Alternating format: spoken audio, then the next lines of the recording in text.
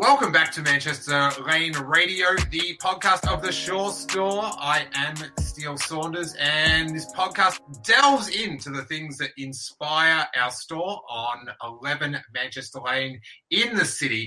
And this week, I'm stoked to finally have on from ICHPIG, Alex and Nate Orton. How are you guys doing? Good, man. Good. Thanks for being on. And who else is, I shouldn't, I don't want to ostracize the podcast from the canine community. Who else have we got in there? That's Tex. Tex. He's great. He's a bit heavy. It's hard to lift up. Oh, my God. Collect them all. Yeah, collect them all. Yeah. Hey, so I'm doing a bit of research, right? We've been doing the brand for a little bit, and we're going to do this podcast. So I was watching your YouTube channel. There is this one episode, where there's 8, hey, I'm sure you're all great guys, but bungling fools trying to move this billiard table. It was the most anxious, there is a lot of anxiety-driven content on YouTube, but I managed to, not watch it. But this billiard table thing, run us through what was going on. It was heavy. It was really heavy. We didn't think about how heavy it was, and that with billiard tables there's slates underneath, and the slates are kind of they're in pieces. They're not connected. So as we were lifting it up, one slate would shift, and another slate plate would shift, and each slate plate is 50 kilos. So they're all shifting. They're all moving around. We had the younger guys up that end, and then the older guys at that end, and the weight wasn't well dispersed. And it was just a nightmare. And we had to get it down cracking old stairs in the factory. So, it wasn't a good time. Did you guys get it up there yourselves, or was it there? We got it up there in parts, and then we assembled it there, and we couldn't be bothered disassembling it and then taking it downstairs in parts and then putting it back together. So we tried to just carry it down as the legs separate from the top, but we should have just completely pulled everything apart. We got it down though. We did it. We didn't completely mess the factory up. We did a pretty good job. The billiard table wasn't that scratched up. It could have been much worse. There was one point where it kind of got away from us a bit, but we managed. I feel like there's a business metaphor in there. Absolutely. DIY everything. That's exactly what it is. I used to do a ton of stand-up comedy, right? And watching that video was why the pubs would never move the billiard table. When you say, "Oh, can we move the billiard table out of the way?" Nah, mate, nah. You just that was the one thing you could never alter. But wow, I was when you're glad you're not someone else. Do you know what I mean? I was just picturing you and the wood was cutting into your hand, and the stair was. It was just this is. I've done that in the airport where you're running late and everyone's looking at you, and you're the "I'm glad I'm not you" guy. It's just it's brutal. But in 2021, there'd be nothing I'd love more than to run late for a plane. That I just please give me an opportunity to run late for a plane. Hey, the other thing on your YouTube, Nate, I got to give you props. You are destroying the park. What do you mean, with my hissy fits or actually skating? Skating. I saw you drop a backside lip slide on the quarter, backtail shove.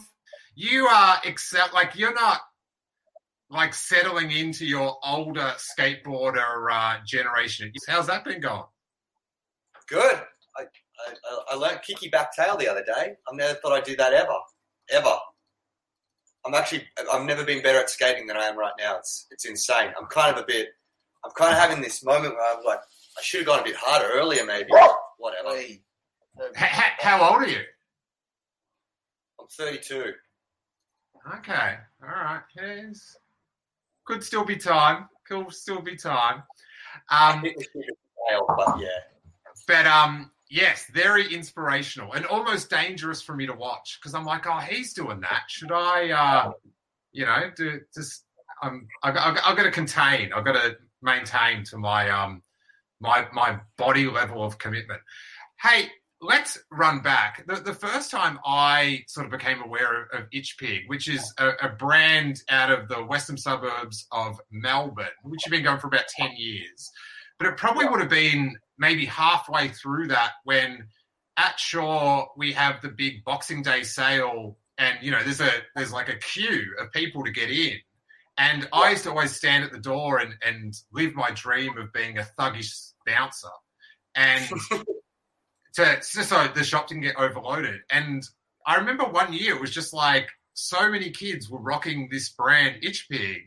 And I love talking to find out what they were into, what they liked about the shop.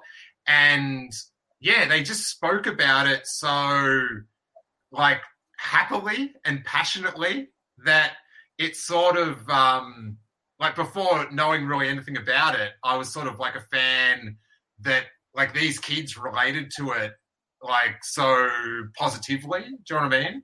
But take us back to how you guys got going. Oh, yeah, this is the start.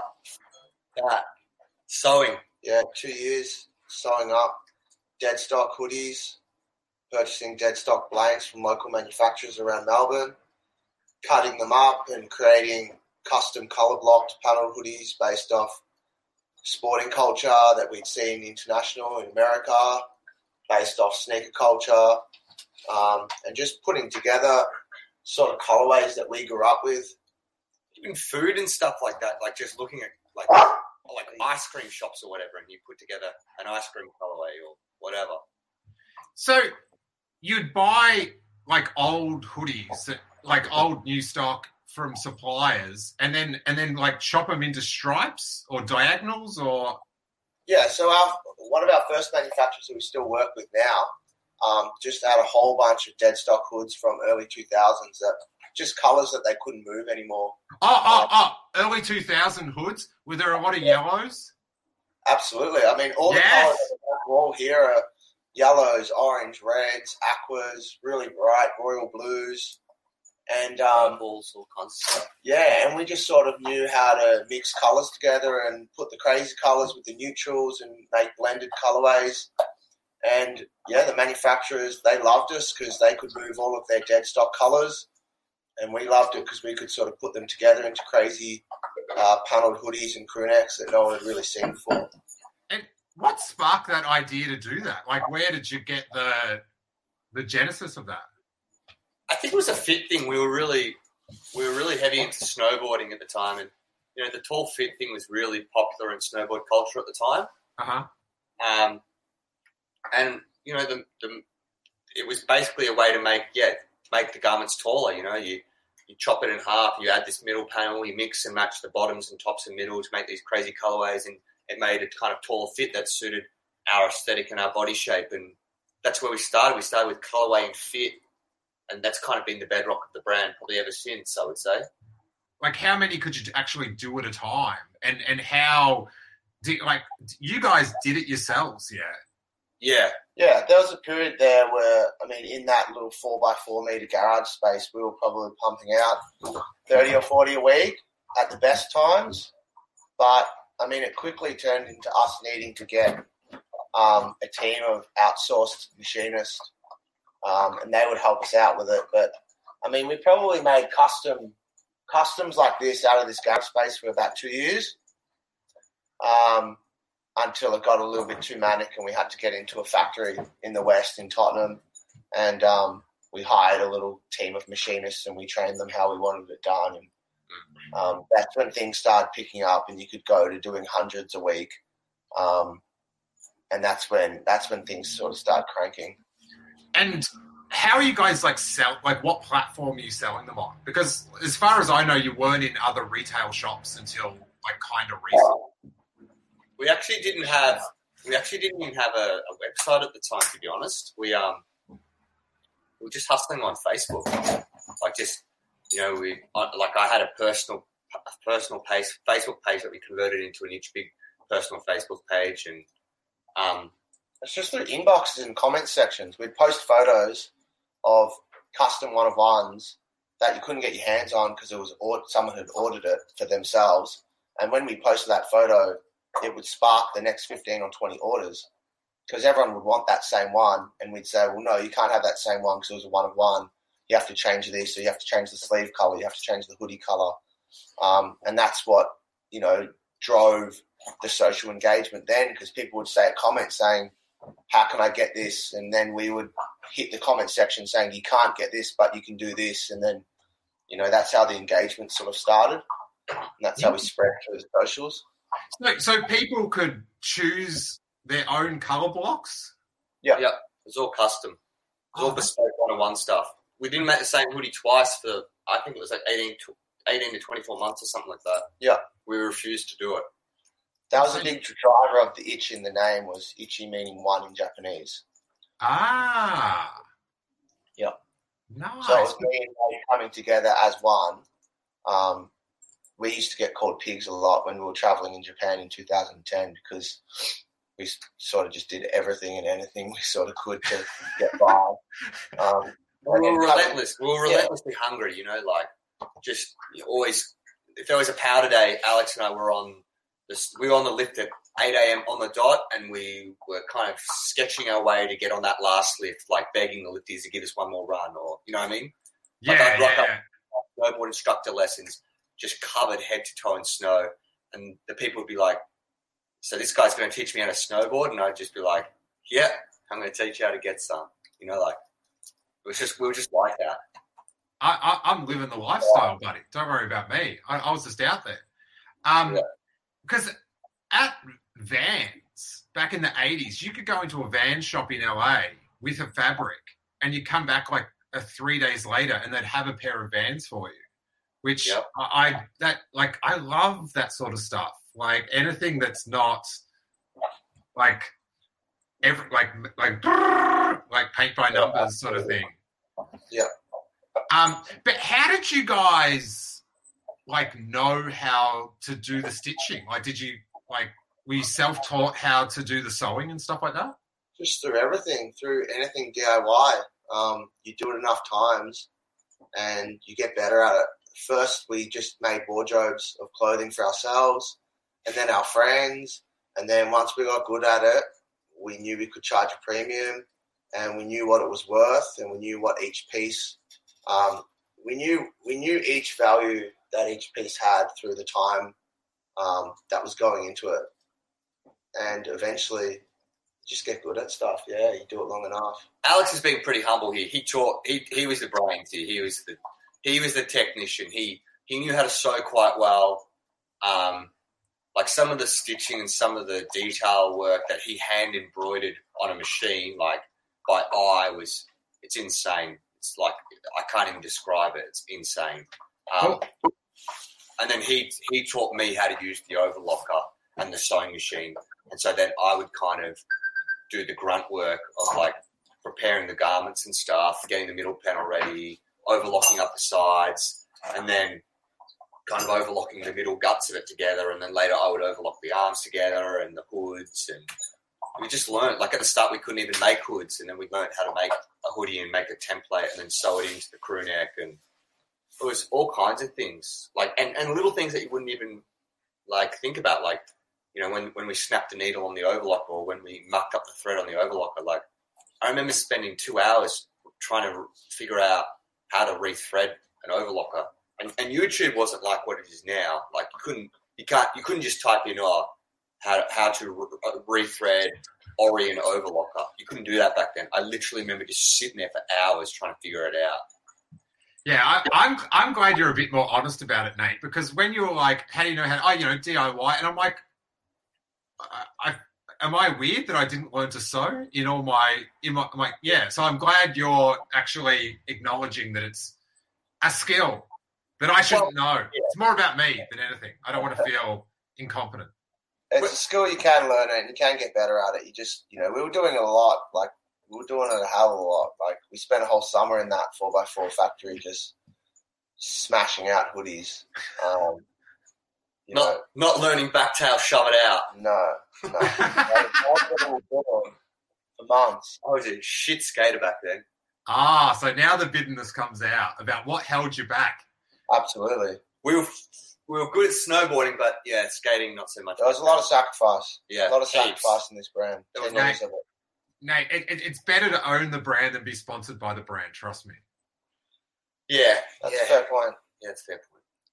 The is like, because now you guys use like a lot of like factories around Melbourne and stuff. Yeah. Is like Alex having such skill in it, is that a blessing or a curse when you go around to check how the work's getting done? It's okay. I can communicate with the head machinist, and I know how her brain works. And so as long as I can communicate with her, I know she can deliver the message to the rest of the machinists. Because it is a pretty big operation now. It's not just 5 or 10 seamstress. You know, there's some of our factories have upwards of 40, 45 machinists. So as long as you can talk to the head machinist in charge, she can deliver the message that's needed for the production line to operate how it needs to. So I think just knowing the language and knowing everything about garment construction, it definitely helps the overall process for sure. Yeah, the watching the videos of you go around to the factories and stuff, like I used to do a brand that like a lot of it was made in Melbourne. It was called Spire back sort of the 2000s. And there was such a romance of going to the factories and seeing the panels. And I didn't have that knowledge that you did. I sort of had someone working with me that did. But it's, from what I gather, it's pretty few and far between now in Melbourne, and maybe you guys are sort of holding the candle for everyone else. Yeah, they're definitely dropping off faster than they're popping up, that's for sure. But the ones that are still here, you just really have to make sure you give them adequate work. And it's sort of up to us as a brand to give them achievable work. You can't go and deliver them 200 one-of-ones. It's just not how production works. So you need to be designing in accordance to the capabilities that the industry actually has here. And if you want to produce something new and innovative, it's up to you to train the machinists, and it's up to you to reteach a lot of the seamstress and a lot of the cutters how to produce garments like that. You can't just expect them to just know on the fly how to produce these garments, because it's just not like that anymore, unfortunately. How, like, going from you guys as doing it and then sort of building up like a factory scenario, what sort of, like, to make those jumps from not mass producing, but like comparatively to one-of-one to maybe doing like 180, like, was that a hard decision to make, or did that sort of like flow pretty organically? Because I know, like, a lot of times brands, and especially ones run by partners with a lot of passion, like sometimes like those sort of growing pains can be difficult. Yeah, it was hard. I think it is hard. It's still hard. Yeah. I do have to say, for those just listening to the podcast, they just gave each other a slow turn to each other to see how that was going to get answered. How are we going to answer this one? Yeah. I mean, look, a part of us would probably love to still be in a 4x4 meter garage in, you know, the western suburbs, just making one hoodie, you know, every couple of hours and finish the day off with 4 or 5 hoods and be happy. But, you know, the brand does have an underlying hunger for progression, and that sort of stems with me and Nate and our personalities. And unfortunately, the one-of-one culture, it's not really scalable. And we found that out in 2014, 2015, when we were just, you know, 50 custom hoodies a week turned into 100, turned into 150, turned into 200 one-of-ones every single week, week after week, winter on winter. And it was meltdown. It was absolutely meltdown. We had the factory set up like a restaurant, like a fast food outlet. We would have the sleeves pre-cut in all 15 colours, all 5 sizes separated out in tubs. We had the torsos separated. We had the hood panels over there. We had the pockets over there. We had the cords. We had the eyelets. We had everything separated out, and you would walk around in a circle and you would grab all the pieces you needed for the order. The order would say red sleeves, black hood, and you'd grab the pieces, and it was just like this, a circle all day. And it was mayhem. Because I was just the logistics of getting a spreadsheet with those 200 colours sounds like a nightmare. Yeah, it was hectic. There was no spreadsheet. It was all in our head. There was some years we'd rock up to like the old Sneaker Freaker events that were held at Port Melbourne at Globe. Yeah. There with like 150 custom one-of-one hoodies that we spent 2 or 3 weeks building and working. And we'd go there on the day and they would just all fly off. They'd be gone. There'd be people there that knew what colorways we'd post throughout the week. They knew those colorways would be there. They knew what size they were in. They were like, yep, cool, that's the one I want. But there's only one of them, so you got to get there early.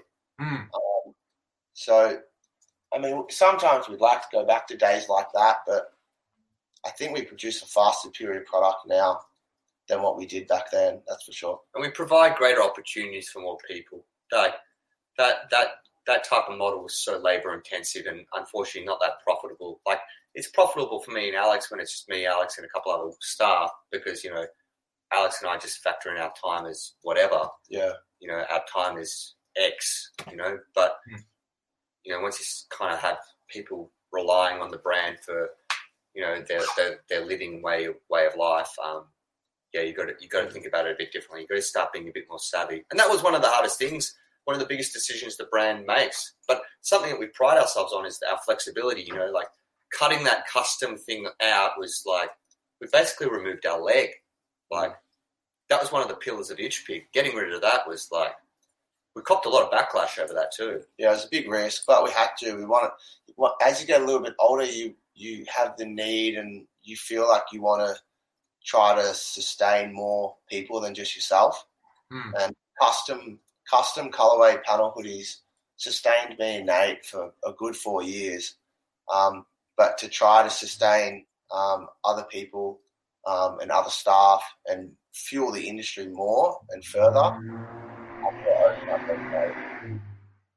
So where are you guys at now? You've got your store out in... we're out in Brunswick now. So we moved our factory out to Brunswick, much closer to the manufacturing industry. So we've got a big factory space in Brunswick. That has a little factory store, a little showroom. What are you doing? That's where that skate park is as well. Yeah, skate park's there too. Yeah. Well, I see that on Instagram all the time, and I'm still here stuck in LA. So I've got my lines working out. Do you know what I mean? What I can lay down there for that inevitable invite. You guys just. Absolutely. So you've just, as far as I know, just recently sort of gone into other retail stores like ours. Like, what was sort of like? I feel like that would have been a big decision because it changes sort of like a lot of the economics of how you operate. Yeah, it's challenging. We'll be honest with you, like, probably shouldn't say this, but it's not like it's the biggest money-making exercise. It's, you know, we're, like, you know what it's like. We're making things here, you know, and we're selling things at the same price or similar to a lot of other brands that you've got in that store, but those other brands are not making it for the same price. They're not paying people ethically.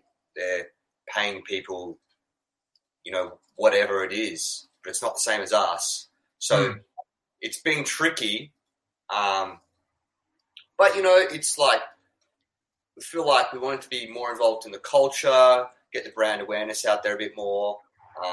So we decided to do it. And, you know, we're just kind of dabbling in it and seeing how it goes, I guess.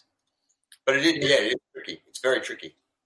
Yeah, well, I'm glad you're tricking along. It's super cool to have, like, you know, a local brand like yours that is like so like solid. You guys are so passionate about it. It's a cool thing for everyone. So yeah, I'm glad you're going with the trick. I'm glad you're going with the trick. But where do you guys? So is the store, like your store, the main like point of contact for the brand, or is it the web store? Or it's definitely the online store. Yeah. We made the move in 2017 to become heavily focused online.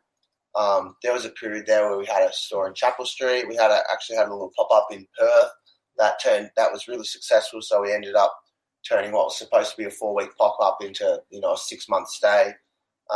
We've had stores in Brunswick as well, but we just pulled them all back, focused online, and we've always had a show space at our office and our warehouse, mainly because when we hold events, people that come to the events like to look through the range, and that's pretty much the best physical offering of the entire ICHPIG range. But as you know yourself, the wholesalers are starting to really get their hands on good parts of the range. So, I mean, these days, if you go to any of the stockists, any of the wholesale stockists, you'll get a good crack at the ICHPIG range for sure. Yeah, I think it's rad that we've got the spot in the city. We're trying to cover, a fair amount of the range so people can sort of come in and, have now that touching is legal again, let's touch. Why not? Why wouldn't you want to touch some fabrics in a retail environment? Where did you guys, when you were sort of in high school and stuff, what shops and what brands did you hit up? Oh, it's always been Fast Times, really. Yeah, Fast Times or PSC when it was back PSC. Globe sales, we'd go to the Globe sales. Yeah, we rinsed those sales. Rinsed them. Were they on Nicholson? I think they were always on Nicholson. There was one on Nicholson. They had one on Brunswick Street. Then there was that one down in Port Melbourne. We rinsed the Globe sales a lot. Yeah, the one they used to have near IKEA, near their old base where the Terminus Hotel was. That was, I remember that just being an endless sea of Echo Unlimited. It was out of control. We rinsed that. And Stussy and Dark Star and all those kinds of things. Industries, all those labels. That was sort of what we grew up on, is just sort of those, I suppose, almost non-existent skate brands now. But Globe's kind of, knocked them off. But we also started this thing. I was 19 and Nate, you were 21. So right from then, for the last 10 years, it's really the only brand we've worn.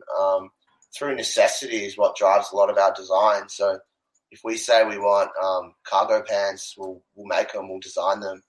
If we say we want spray pants or spray jackets, we'll have to design them and come up with them. So through necessity is what drives a lot of the garment development that we go through. And we do a lot of stuff, without sounding like cockheads, we were pretty into snowboarding. We got to a pretty... Don't stuff shame yourself. No, but that's him. He can take that. Yeah. Yeah. Well, we do a lot of snowboarding, play a lot of basketball, we skate, Alex surfs. I used to surf a lot. Try to surf. Just put that in there. Yeah, tries to surf. It's pretty hard to do it at, 97, 98 kegs? Yeah, it's hard to do it when you're heavy. And I mean, again, as all these situations kind of come about, we thought, well, let's see if we can wear ICHPIG whilst doing it, going on dates or doing this or doing that or whatever, right? So that's kind of a lot of how I'm married. I haven't been on a date for 10 years, just to put that out there. All right, well, he's left his date pants at home. Dates on him as well. Dates on him. Yes, I've always had a kid. I'm not having a date anytime soon. True, so why? We shouldn't even say the word date. You know what? Delete the word date. No censorship on the internet. We've sort of travelled up to now, but where do you guys sort of hope to see the brand? What's sort of your ideal expansion, like other countries into Japan or America, around Australia? Yeah, I would love for, hopefully when borders open up completely, but I would love when international travellers come to Melbourne, walking away with an ICHPIG hoodie is something that they just know they have to do. They've read it on the internet. There's enough press around the brand, and it's enough of a bedrock of the Melbourne clothing culture that anyone that comes to this city knows they have to leave with an ICHPIG hoodie. That's sort of what I would love to envision in the next 5 or 10 years. That is a good goal. That is that signifies a lot of things around it. I just want to come here and see enough of it and be like, what is this? Everyone here is wearing it. It's obviously suited to the climate. It's obviously suited to the clothing culture here in Melbourne. I have to take this home with me to explain to people back at home, this is what people wore. Yeah, and there's a lot of places around the world that have like that sort of thing for cultures. Yeah. Like for me, if I'm going to San Francisco, you better believe I'm getting an FTC t-shirt from like the skate shop FTC, or you know, like back sort of in the late 90s. No, it was the late 90s, mid 2000s maybe. But when Undefeated just opened in LA, it was like, you know, you went there and got a t-shirt just to you have to. Yeah. So that's I like that's a that sort of achievement means a lot, that you've sort of become to one part of the culture like a tourist attraction in a way. Absolutely. It's being globally recognized, and that's sort of that's definitely a goal of ours. Yeah. I know when I'm in the shop and, you know, people come over from Perth, or a lot of people from Perth, and they're like, oh yeah, we order online, but we've always wanted to come in, and, you know, they load up. It's like, oh, this is part of the things you're looking forward to. That's sick. Yeah. Like it's a good thing. What about you, Nate? Yeah, I mean, obviously we share the goal. I guess probably on top of that, with that success, is to kind of keep giving people opportunities. I really like giving people a crack at things. You know, I like, you know, saying to someone, you know, here's your little thing, grow it, you know, see what you can do with it. You know, here's an aspect of the brand that needs development that we want to kind of get into or we're interested in. Mm-hmm. Here it is, go take it and run with it. I want to give more of that opportunity to people, give people use the brand's platform to give themselves a springboard, you know. That's something I always wanted and craved at a young age when I was, you know, like 18, 19 or whatever. So I'd like to do that with other people. I thought you were going to say sugar canes in the skate park, but that's just I've been thinking about them a bit, but I reckon you've got them, man. I reckon you've got them. No one skates tranny anymore, so I'm skating street, so I've got more people to skate with. Tranny's dead, unfortunately. Oh, not here, it's not. No, not there, it's not. Bloody hell. That's what, yeah. Tranny's definitely not dead over there. Well, thanks so much for joining us on the show. It's been great to finally get to meet and have a chat with you guys. I guess let the good people of the internet know where they can like follow your progress and adventures and backside lip slides on social media and web and all that sort of stuff. Definitely on Instagram, ICHPIG, ICHPIG, and our blog gets updated pretty regularly on the website. That's a really good spot to check everything out as well. Yeah. www.ichpig.com. Then if you want to follow someone lifting really heavy shit, look on Air Orton on Instagram, just Air Orton. And then if you want to see someone trying to slide shit on their skateboard, just look up Jerry X Swinefeld.